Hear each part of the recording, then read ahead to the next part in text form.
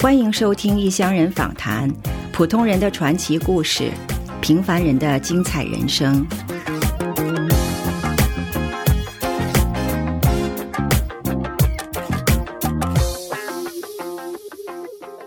彭威利出生在美国休斯顿的一个新移民家庭，5岁时被确诊为自闭症，生活自理能力和语言表达能力远远落后于其他同龄的孩子。如今30岁的威利不仅能独立工作，而且可以用中英文双语表达自己的感想和观点。不久前，威利在脸书上用英语写下了这段感言，威利的爸爸翻译成中文之后，在此跟我们分享其中的一部分。我童年的大部分时光是糟糕透顶，不堪回首。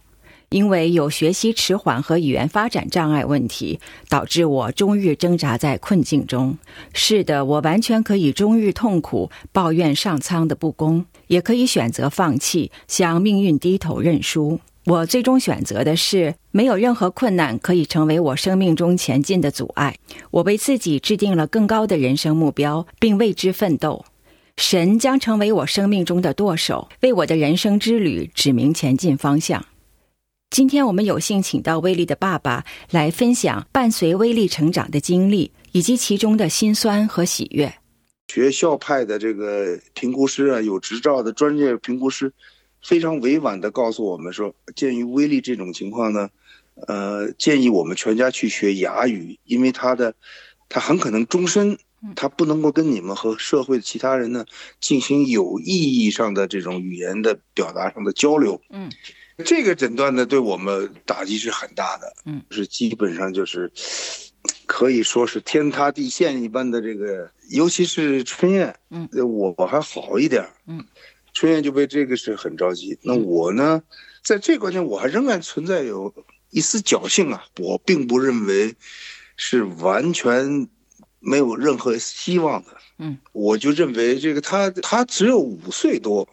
人在5岁的时候，这个大脑还处于高度发育的一个阶段，所以说我跟春燕商量过，我们就拒绝去参加那个哑语这个手语班，我们就开始了这个漫长的这个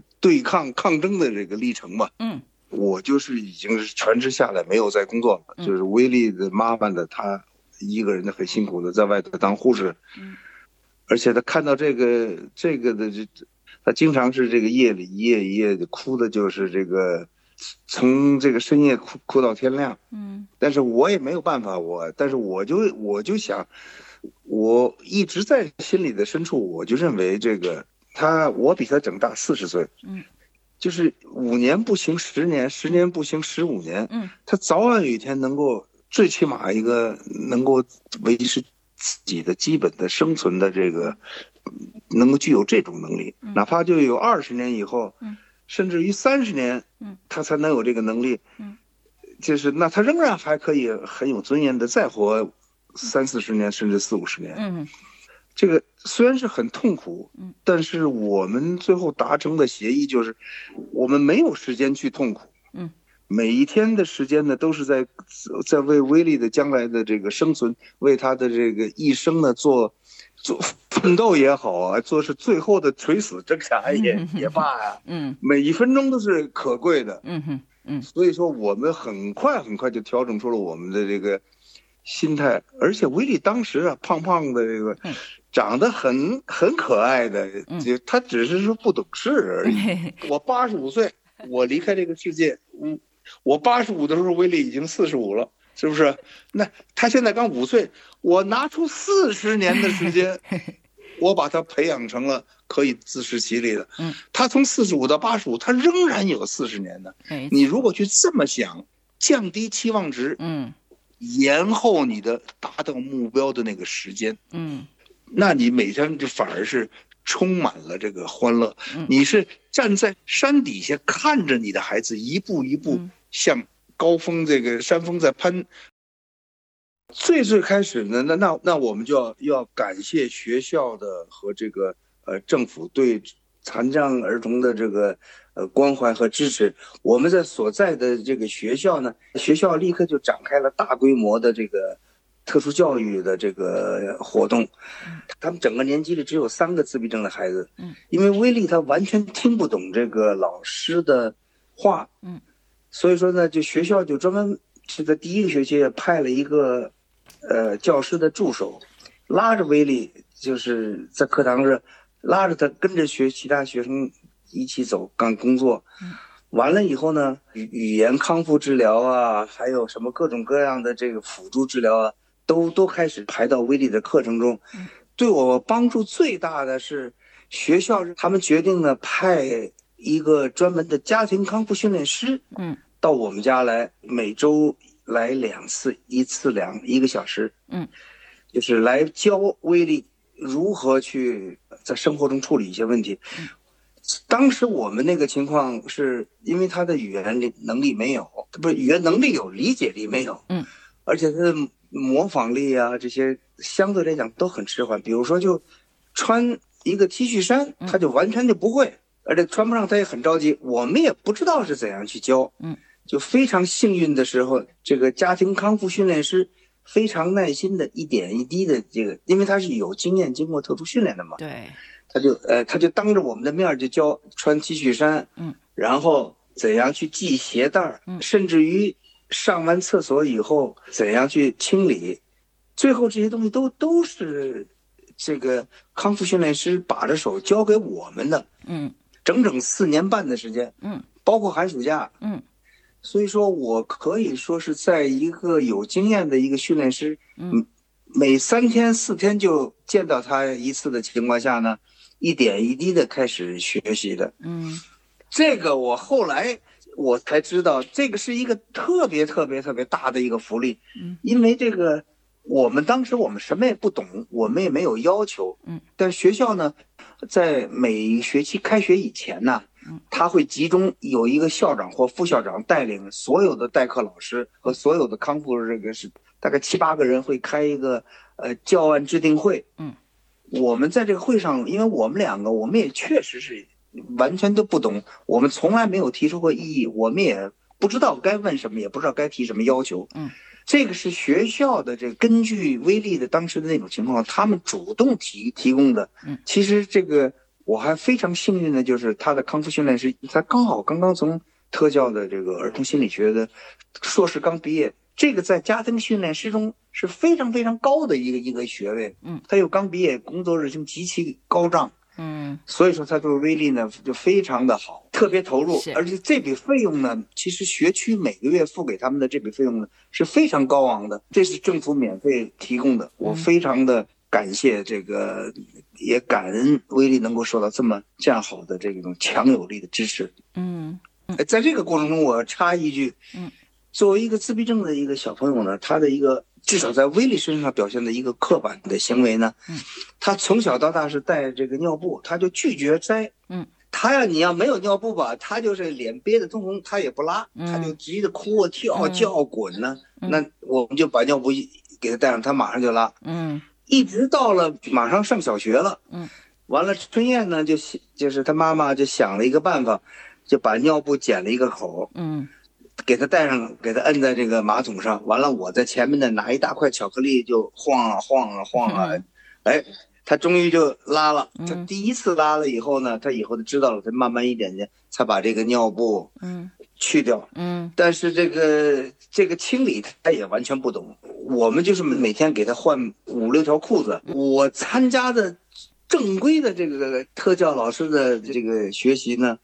可以说超过普通学校特殊老师受的这个教育。这是康复师给我指了一条路，他说我们在我们的学区的人呢有专门训练的这个，我们的训练师是哪，你到那儿去问他。我就跑到学区的这个主管特教老师的部门，我就说我是一个家长，我要参加你们的培训。他说的没有这个先例。后来我就去贿赂他，我说这样，我去买一个摄像机，我把你这5、6天的培训课程呢，我全部录下来，因为我也听不懂，但是我录下来，我先给你一套这个，他们也没有那个设备的，当时这一套摄像机挺贵的，很大的，后来最后他同意了，他们讲的什么我完全听不懂，但是我参加了这个5天的这个特教中心培训老师的那个特教课程，我录下来以后我就反复干。而且我参加过所有的这个学校给的这个专业课，还有在中国这过去这个十几年中吧，中国市面上所有的这个培训课，每一个大师的普通的，可以这么说，主要的这个康复学校的这些培训课，我都全部都参加过。我从理论上呢，再结合我威力的这个切身这实际经验呢，我有我自己独特的我并没有任何什么执照，我只不过是花了大量的时间，去钻研这种专业的知识、理论知识，再结合我自己的实践。我当时做的就是我先站在威力的对面，我面对面，我说你叫什么名字啊？那我抢在威力回答以前，等他还没有回答的话，那我就跑到他的身后的，我蹲在他身后，彭威力，然后我再过来，你几岁了？我再站在威力身后，6岁。我再过来，你住在哪儿啊？我住在哪儿。我就是每天的不厌其烦的在那么做，其实他仍然不懂。但是这个做多了以后呢，以后他真的碰到别人在问的时候，他也就这几句话了。他是在没有理解语言的真正的含义的时候，下意识的机械的配对。就是你叫什么名字啊？彭威力。他其实不理解这个真正的含义。但是因为我在他耳边这两个这个组合呢，经过无数次的，我已经记不清了多久了，这种反复的，它就形成了一个条件反射。然后他随着这个机械的正确的回答以后呢，他慢慢的发现，其实他也可以跟人用语言交流。这样的话他信心就大增了。别人也不会用很奇怪的眼光去看他，别人也开始就在某种程度上就逐步的一步一步就把他当成正常的人来对待。实际上他们希望被当作正常的人，而不是一个有特殊需求的人来看。学校建议他说你应该给他多安排一些社交活动，让他多走出去。所以说我们在他完全不懂的情况下，但是我们仍然带着他到处去参加这个，也不能说社交活动吧。我基本上呢，就是我的原则就是，他既然不会说话，不懂外面的世界，我就不在家里待着。我就带他去儿童游乐场，我去在麦当劳坐着，买一份东西让他在麦当劳慢慢吃。我到超市去买东西，尽量的把他放在人多的地方，希望周围的环境呢能够对他起潜移默化一点一滴的影响。他就是威力自始至终，小学、初中、高中都是普通，就是公立学校，这是美国的这个教育系统的它的优秀的地方。他的专业课，他一大半的课，比如说上午有3节课吧，他都是特教老师，有2个老师教3个学生。但是他在吃饭、上音乐课、体育课的时候呢，他又回到了大班。他跟正常人在一起，他有时间、有机会去观察正常的人是怎么做。但是一开始呢，他眼睛不是很好，他就坐在第1排。但是他自闭症的孩子有一个，他坐不住。但是一下就站起来了，就乱走。最后呢，我们跟这个老师达成协议呢，把他放在最后1排。威力呢可以在最后1排啊，他随意站起来在最后1排来回走。走着走着呢，他就一开门他就跑出去了。跑出去以后呢，这个老师就是说，同学们，我们一起把威力再请回来。这小孩跑出去把威力全拽回来。威力认为这是个游戏，他很开心。所以他动不动他就往外跑。那个时候他只有6、7岁嘛。但是大伙儿再把他笑嘻嘻的全部，那同龄的孩子也都是6、7岁嘛，再把他，大家还得巴不得这拽他一下不上课呢。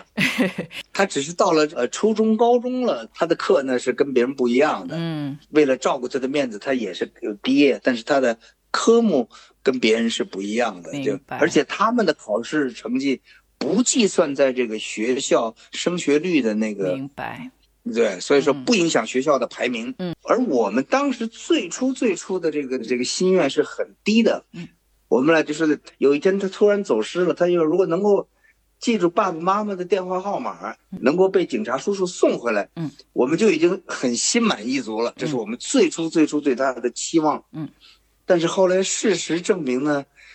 他们的潜力是无限的。你不要给他设上限，因为威力一次一次的，一直到今天，他还在突破我对他的这个认识。我每一次我都不能说热泪盈眶吧，反正我都是心潮澎湃的。最难忘的，我一辈子不能忘的，就是我带着威力去动物园，他在我前头走，他走着走着呢，这个人很多吧，就突然一下就走散了，就我看不见他了，我也不知道他去哪儿了。我可以说在当时那一刹那之间呢，我第一次理解到什么叫血液可以这个凝固这个人的整个浑身的冰冷，就掉入了冰窖。一系列的念头在一刹那之间，无数的这种可怕的这种可能性啊，都在脑子里闪过。那可以说那种状态，如果要持续10分钟、20分钟的话，能把人逼疯。但我就发疯的就是围着那个叫他的名字跑了很远。我终于看见他了。当我看见他的时候，他那时候也就是小学2年级吧。我把他搂在怀里的时候，哎呦，那个眼泪就是，周围也没有别人。但在那个时候，就是他的一切的这个所谓我平常的内心这个，还有过上苍对我们两个这个不满的地方的那种感觉的一下子全都没有了。这也就是说，其实我们作为这个父母来讲，身边能有这么一个活蹦乱跳的孩子，就应该非常非常非常的感恩了。这已经是莫大的这个喜悦了。这是威力到我们家，这个那能够降生在我们这个家庭中，实际是这个上帝给我们带来的最大的福气。我最高兴的时候是有一次，威力也是3年级以后8岁了。那个时候也是我这个终身难忘的，因为我们一直是我们作为一个基督徒都是去教会的。所以威力从小那是一个华人的在休斯顿的一个中型教会，有300-400人，不大不小，基本是华人。其中的有一个翁弟兄，他呢就是从小看着威力长大的。很多人长期为威力的这个情况祷告祈祷的是希望早一天能够帮助他这个摆脱这个目前的这个困境哈。有一天就是结束了以后，这翁弟兄很兴奋的时候跑过来跟我讲，他说威力今天跑过来主动跟我说了一声嗨。其实那个时候，对不起啊，没事。你看，其实他那时候已经8岁了。第一次可以主动跟一个他所熟悉的人，打一个招呼，就相当于早上说一声你好。当然，我那个时候也是我非常非常高兴和激动的时候。这个也是，我觉得我最欣慰的，首先他成为了一名非常虔诚的基督徒。在上学以前呢，他有了能力以后，他会早上自己读一条这个圣经。完了就读一条，他这一天呢，他就背着一条，以这一条为这个生活中的这个准则。还有就是他学会了这个感恩，去遵守社会规则，他没有什么不良嗜好，在工作中非常努力，也是愿意帮助别人。因为我在这个过程中呢，带着他做了大量的这个义工啊，在这个整个这个过程中呢，他得到了别人对他的肯定，这是对他的自信心呢，他能够成为一个对别人有用的人。是对这个我们这种有特殊需求的这个群体的这个，我个人的经验是最好的提升你的自信心的一个途径之一了。就是他能够成为一个自食其力的人。你看我们去年12月的时候，我们去南极去坐游轮，我们2个人离开家里35天。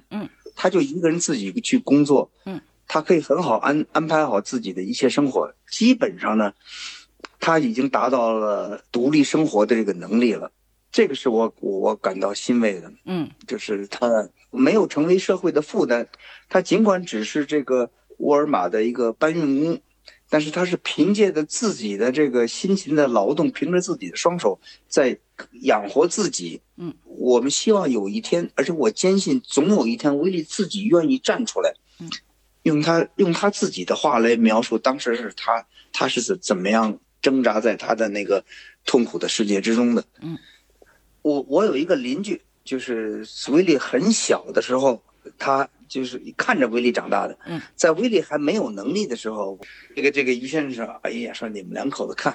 把你孩子把威利都惯成什么样了？这一点规矩都没有。”我也没法跟他解释，我就说这我们根本控制不了他，我们根本跟他讲道理的语言对他是苍白无力的，他根本听不懂。到现在呢，威利这个自己开车上班下班，这个于先生他一看见我就说：“哎呀，他说你们家的威利呢，现在变得我都不敢认了。就是一早上一出门一看见我就离老远，于叔叔好。”打个招呼，这个说看见威利在前院去剪草，自己开着卡车，长得高高大大的，这个完了这个跟这说于叔叔好。但是我第一件事我就想起了他小的时候是什么样。他说我都不敢想象威利能有今天，你应该是在梦中笑醒了。那您是不是会在梦中笑醒呢？那我现在岂止在梦中笑醒了？我现在这个我白天我也是咧着嘴这个哈哈大笑啊。